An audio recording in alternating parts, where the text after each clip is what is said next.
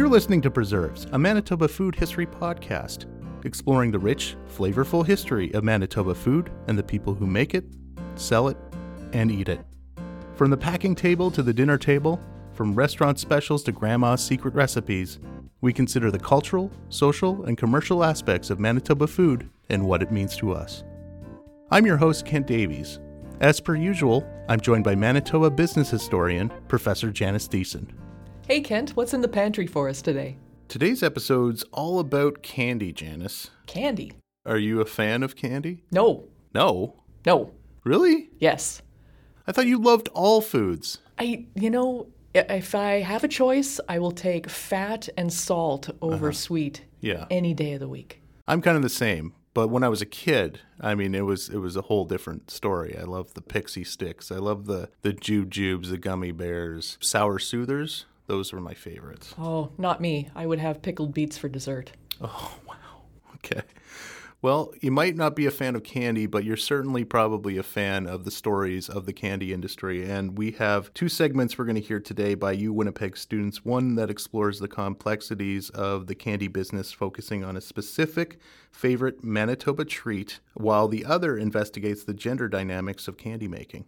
Sounds good. But first, I thought we'd give listeners some added context. Many people don't know just how many candy businesses operated in Winnipeg at one time. It was a tremendously booming industry. And one person who remembers this is Clarence Gould. He spent 60 years with Cavalier Candy, a business that is still going strong since 1922. So one of the longest running candy businesses, I believe, in this country. In an interview with Sarah Story for the Canadian Snack Foods Project, Gould talks about all the candy makers back in the 1950s when he started for Cavalier.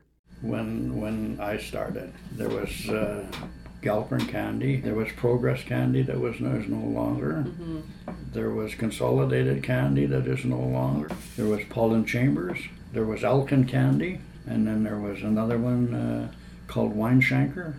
And then if you went down on Portage Avenue, there was a florist shop called Grandma's. And they made candy and sold flowers and candy together. Then Eaton's had their own candy plant in the mail order building. Okay. And then you had Picardi's. So, yeah, the candy business was booming in Winnipeg back in the 50s. For sure. One of the interesting things to me about the candy industry is that the techniques of production have, in so many ways, remained unchanged for literally centuries. And so it was the kind of business that someone could go into even in their own home. So very low barrier to entry. And that means then that for a period of time in Winnipeg, there were just scores of candy makers. But of course, as many industries do, the candy making business changed over time. Gould tells us in the 50s, all the candy manufacturers would sell to anyone.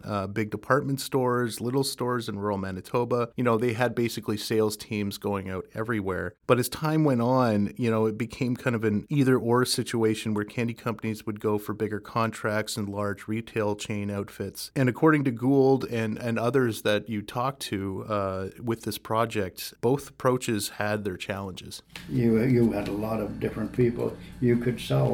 There was a lot of little stores, Oh, okay. you could sell to. And some of them had their own little people that dealt with them. When you're competing for orders, and there was price cutting.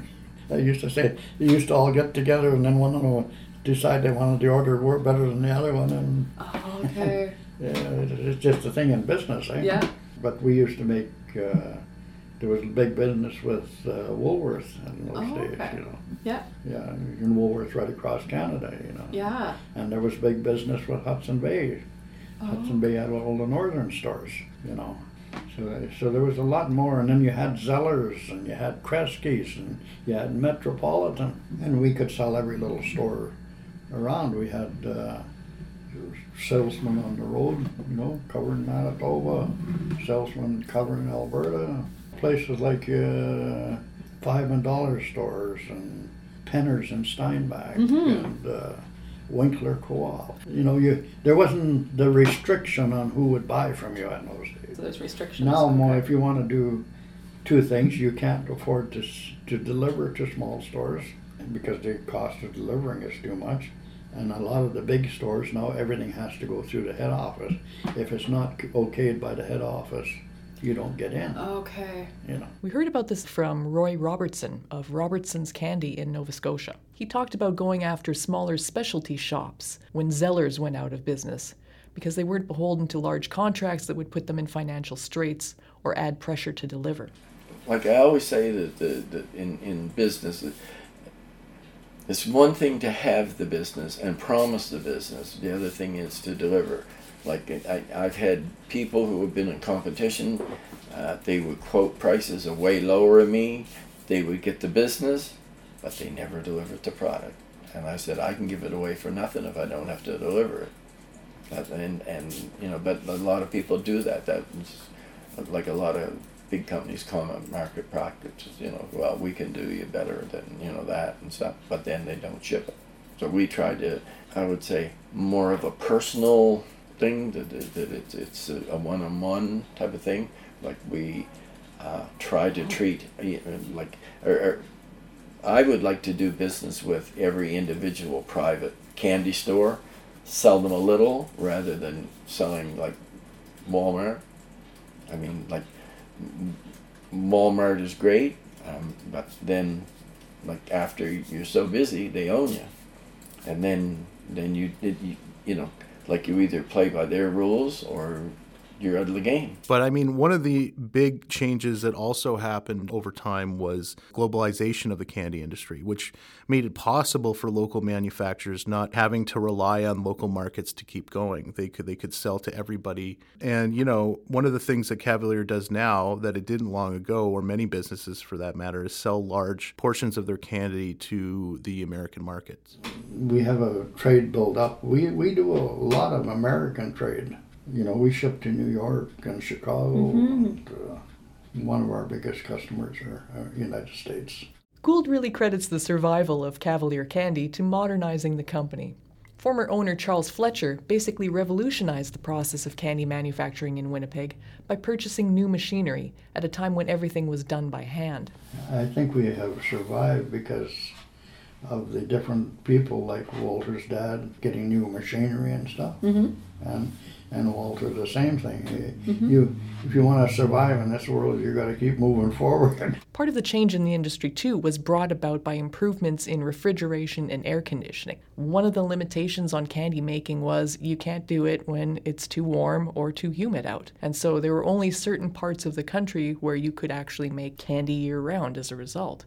But with those innovations in technology, it meant that all sorts of folks could now go into candy production. Right. We heard from Robertson there. Well, again, that was one of the big changes they had for their company was dehumidifier type machinery or something like that that allowed them to make candy at certain times in the summer so they'd be ready for, you know, Christmas time is when they basically make a lot of their money that carries over for the next year.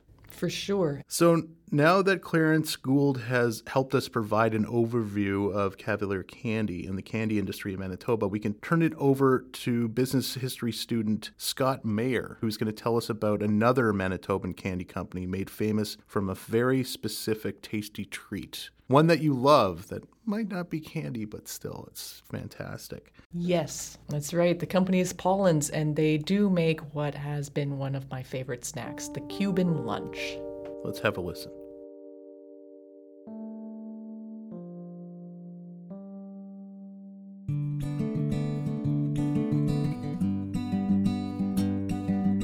Chocolate and peanuts.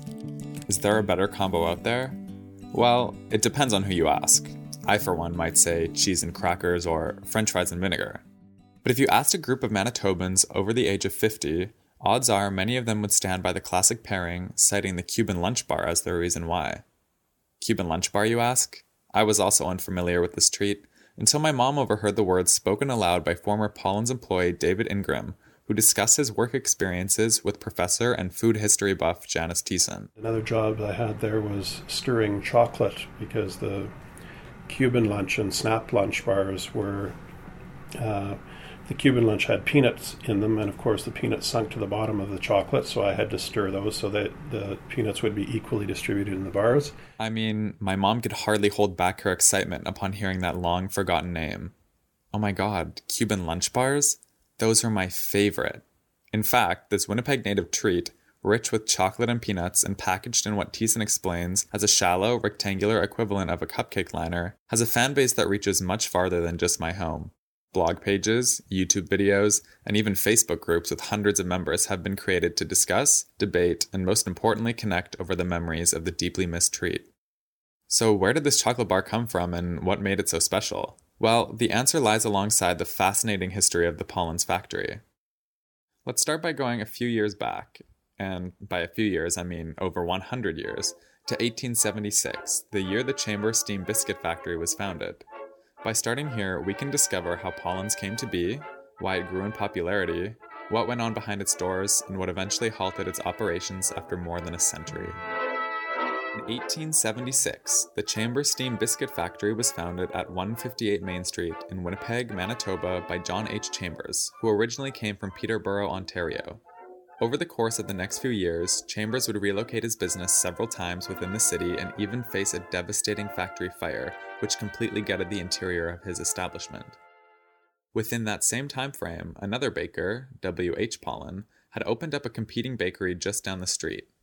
The two bakers decided to join forces on Ross Avenue, merging their companies in 1884 and incorporating as the Paulin Chambers Factory, or as most people called it, Paulins, in 1899. Chambers' string of bad luck would be broken, as his new joint venture with Paulin would see substantial growth over the next 3 decades. One aid to their success might have been their lack of competitors. Being the first biscuit maker and confectioner in Western Canada, the Paulin Chambers Company had little competition, at least in the beginning. Another reason for their quick growth could have been their timing. According to Murray Peterson, a heritage officer from Winnipeg, Paulins opened directly after an economic boom which was triggered by the province's railway construction. Regardless of the reason why, the fact was Paulins was doing well. Very well. Thiessen's book Snacks tells us that by the 1930s, Paulins was making 70 different types of biscuits and 200 kinds of confectionery, employing 200 people. This was no small operation. Paulin Chambers warehouses were scattered across the country, and the factory had been expanded to 6 stories, with different, exciting treats being made on each floor. David Ingram, who worked at Paulins as a teen, shared some of the jobs he, and presumably many of the other Paulins employees, performed during their time at the factory. I guess I also had a job in one of the candy rooms, throwing sugar on spearmint leaf candies and sugar on spearmints. Another job I had there was pulling toffee or caramels for those yucky Halloween candies, the orange wrapped ones that we all hate. Yes. Yeah, doing those.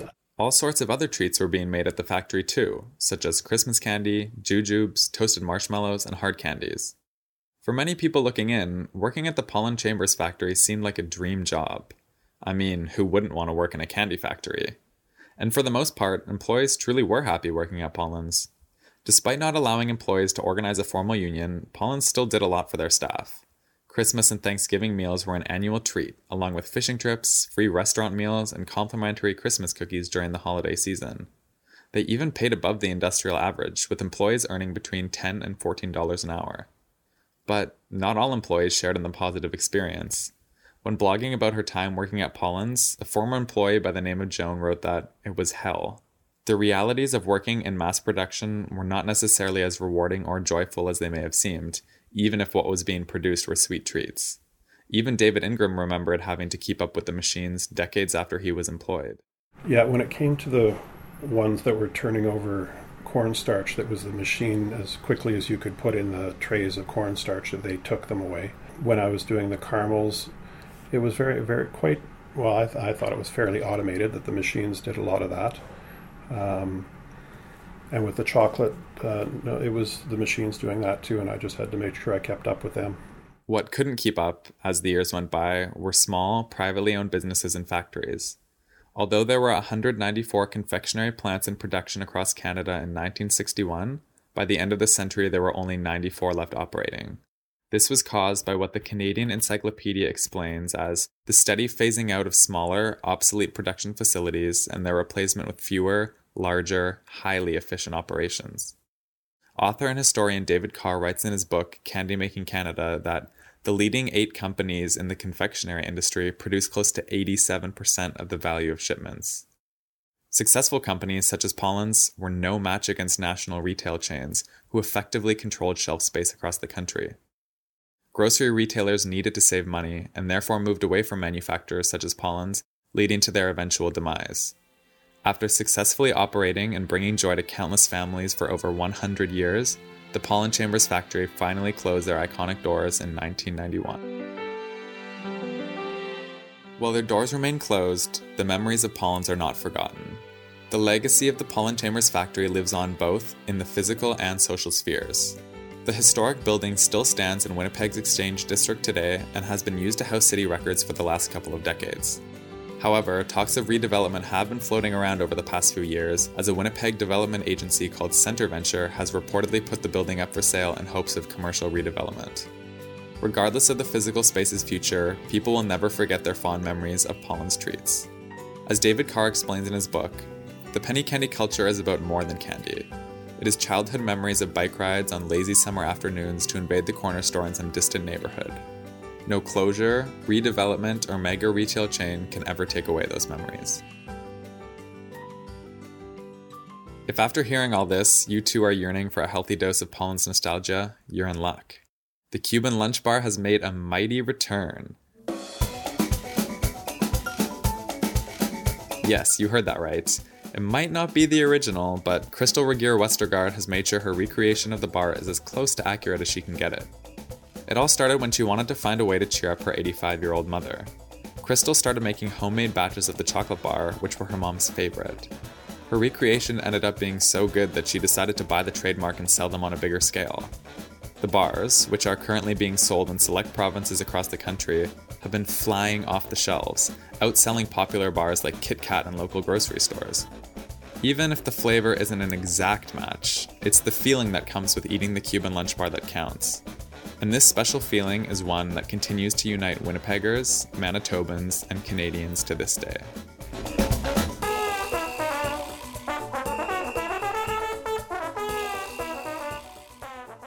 So, Janice, are you hungry for Cuban lunch now?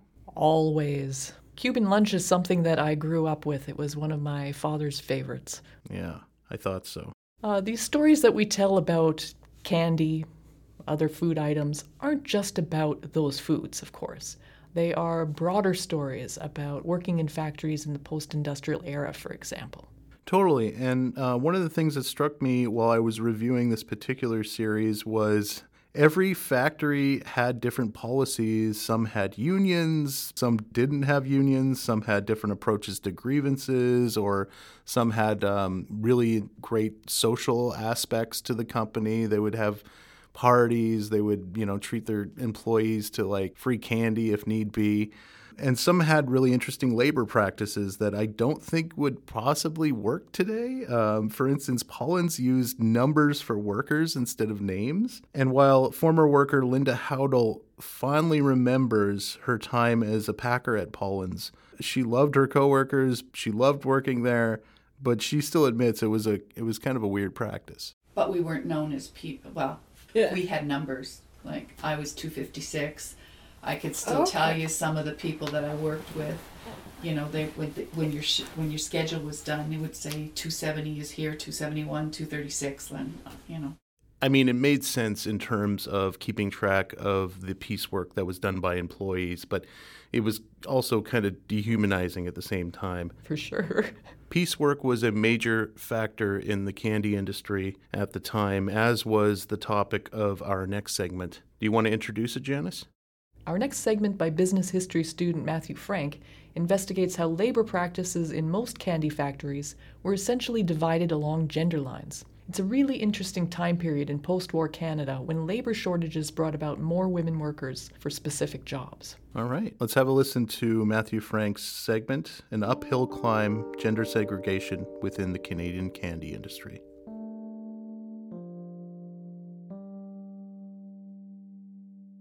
Picture this. The year's 1945, and World War II has just ended. It's VE, or Victory in Europe Day, and you're a woman manufacturing munitions. You stepped up when the call was put out for workers to fill the roles of men who went off to fight. You stepped up to do your part during the war, to serve your country. You stepped up to make the bullets the soldiers would shoot, the tanks they would drive, and the planes they would fly. You worked yourself to the bone, shedding sweat and blood to make sure Canada didn't fall to the enemy. And now, it's all over. The war has been won, and you helped win it through your hard work. Work that was seen just as valuable as the work of the soldiers across the ocean. You proved that you could do the same work as men, and do it just as good. Now, with that in mind, take a couple seconds and imagine what might come next. Don't worry, I'll wait. Did you imagine this? Mainly. Yes, all men that are candy makers. Do you know why? Yeah, because it was a lot of lifting. Oh, okay. Sugar in those days were not 40 kilos. There was no such thing. We were all working with pounds. Yeah. And sugar was 100-pound bag. Wait a second. That's not the progress that Rosie the Riveter suggested. Don't worry, I was just as stumped too. Just as quickly as women began to work the same jobs as men, things seemed to return to the way they were before the war, like nothing ever happened. It raises a few questions. Was there even any progress made for expanding the work of women during the war?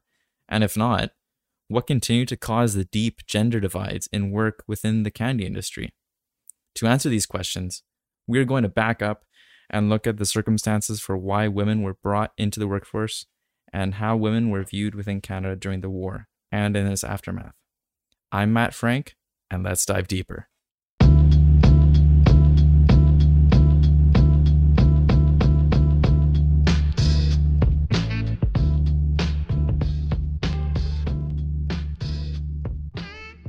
When Canada entered World War II, the effects of the Great Depression were still wreaking havoc across the country, and the unemployment rate was at unseen levels.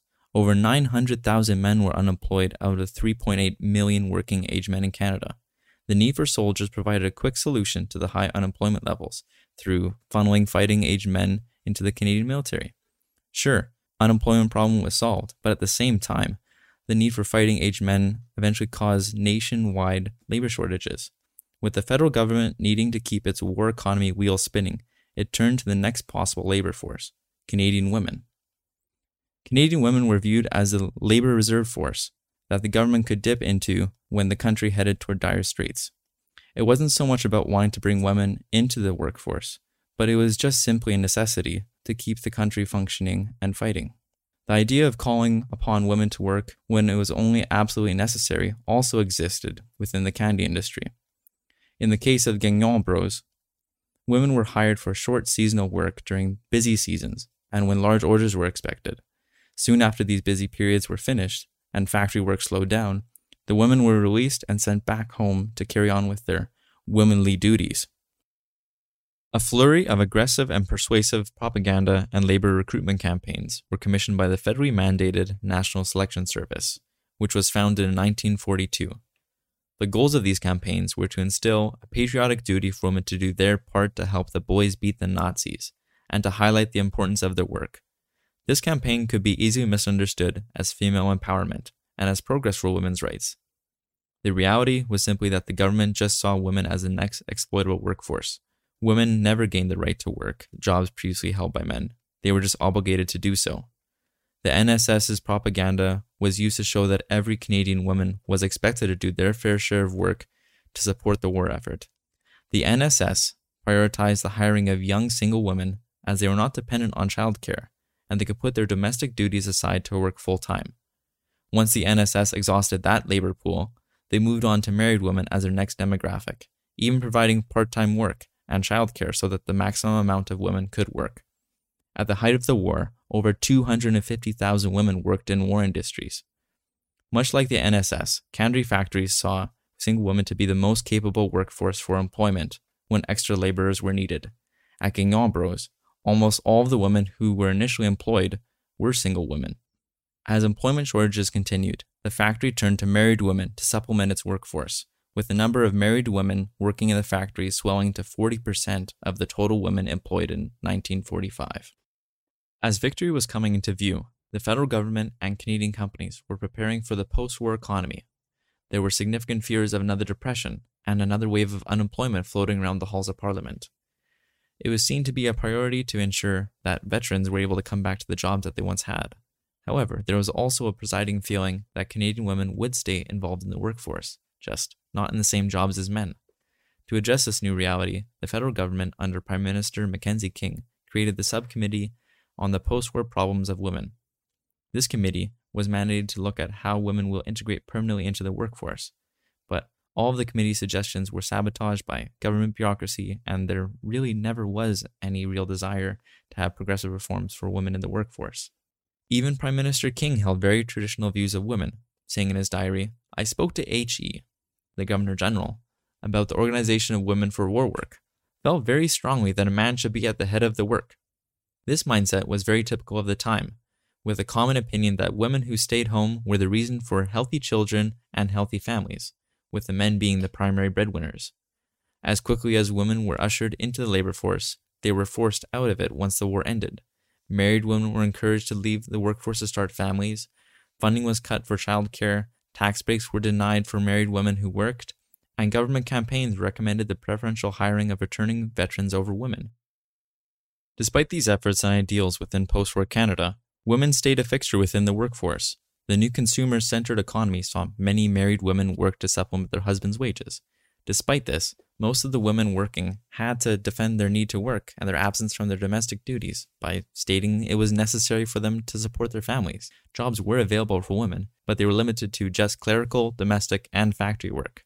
The candy industry was a large employer of women within post-war Canada.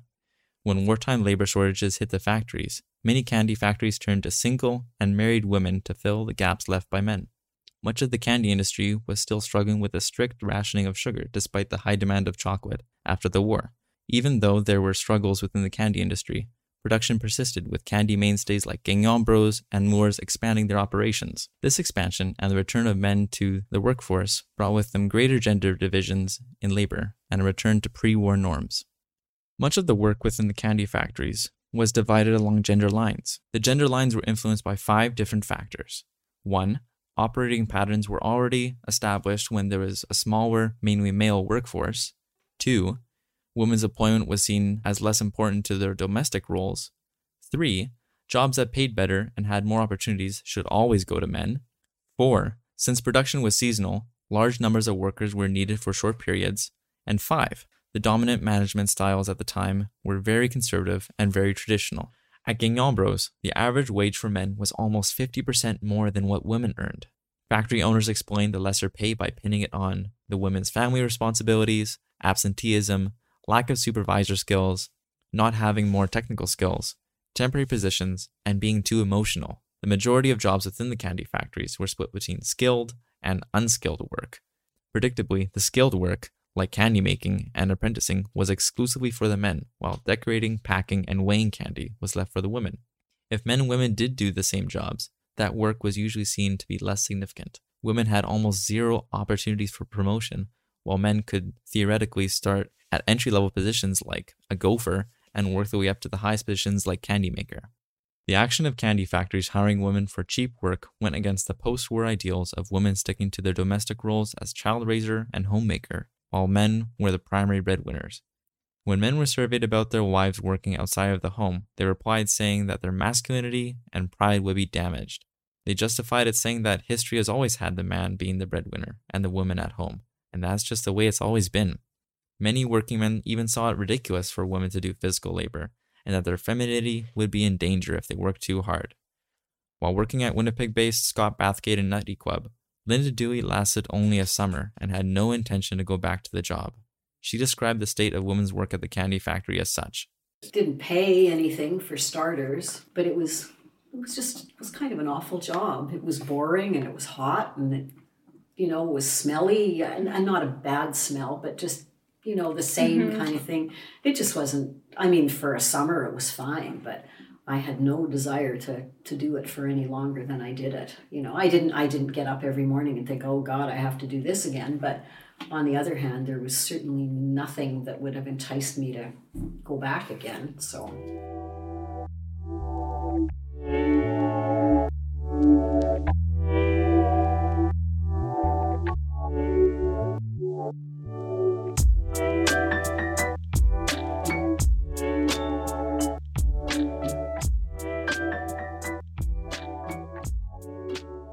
though women played a crucial role in the war effort for Canada, the cognitive dissonance of post-war Canada pushed women out of that role, so society didn't have to worry about them.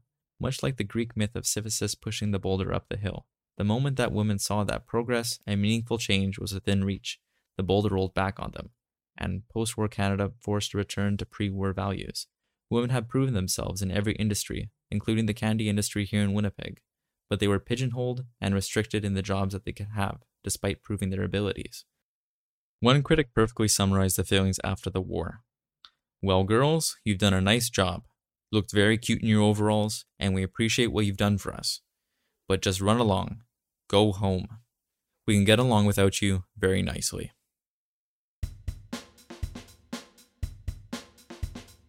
You've been listening to Preserves, a Manitoba food history podcast, produced by myself, Kent Davies, hosted by myself and Janice Thiessen, written and narrated by Scott Mayer and Matthew Frank. Interviews by Janice Thiessen, Sarah Story, Elizabeth Ann Johnson, and Sarah Riley. Kimberly Moore creates the photos and images that accompany each podcast. Our theme music is by Robert Kenning. Preserves is recorded at the University of Winnipeg Oral History Center. You can check out the OHC and the work that we do at oralhistorycenter.ca. For more Manitoba Food History Project content, information, and events, go to manitobafoodhistory.ca. We're also on Twitter, Instagram, and Facebook. If you have a Manitoba food story and you want to share it with us, contact us by clicking on the contact link on our website. Preserves is made possible from a grant from the Social Sciences and Humanities Research Council of Canada. Thanks for listening.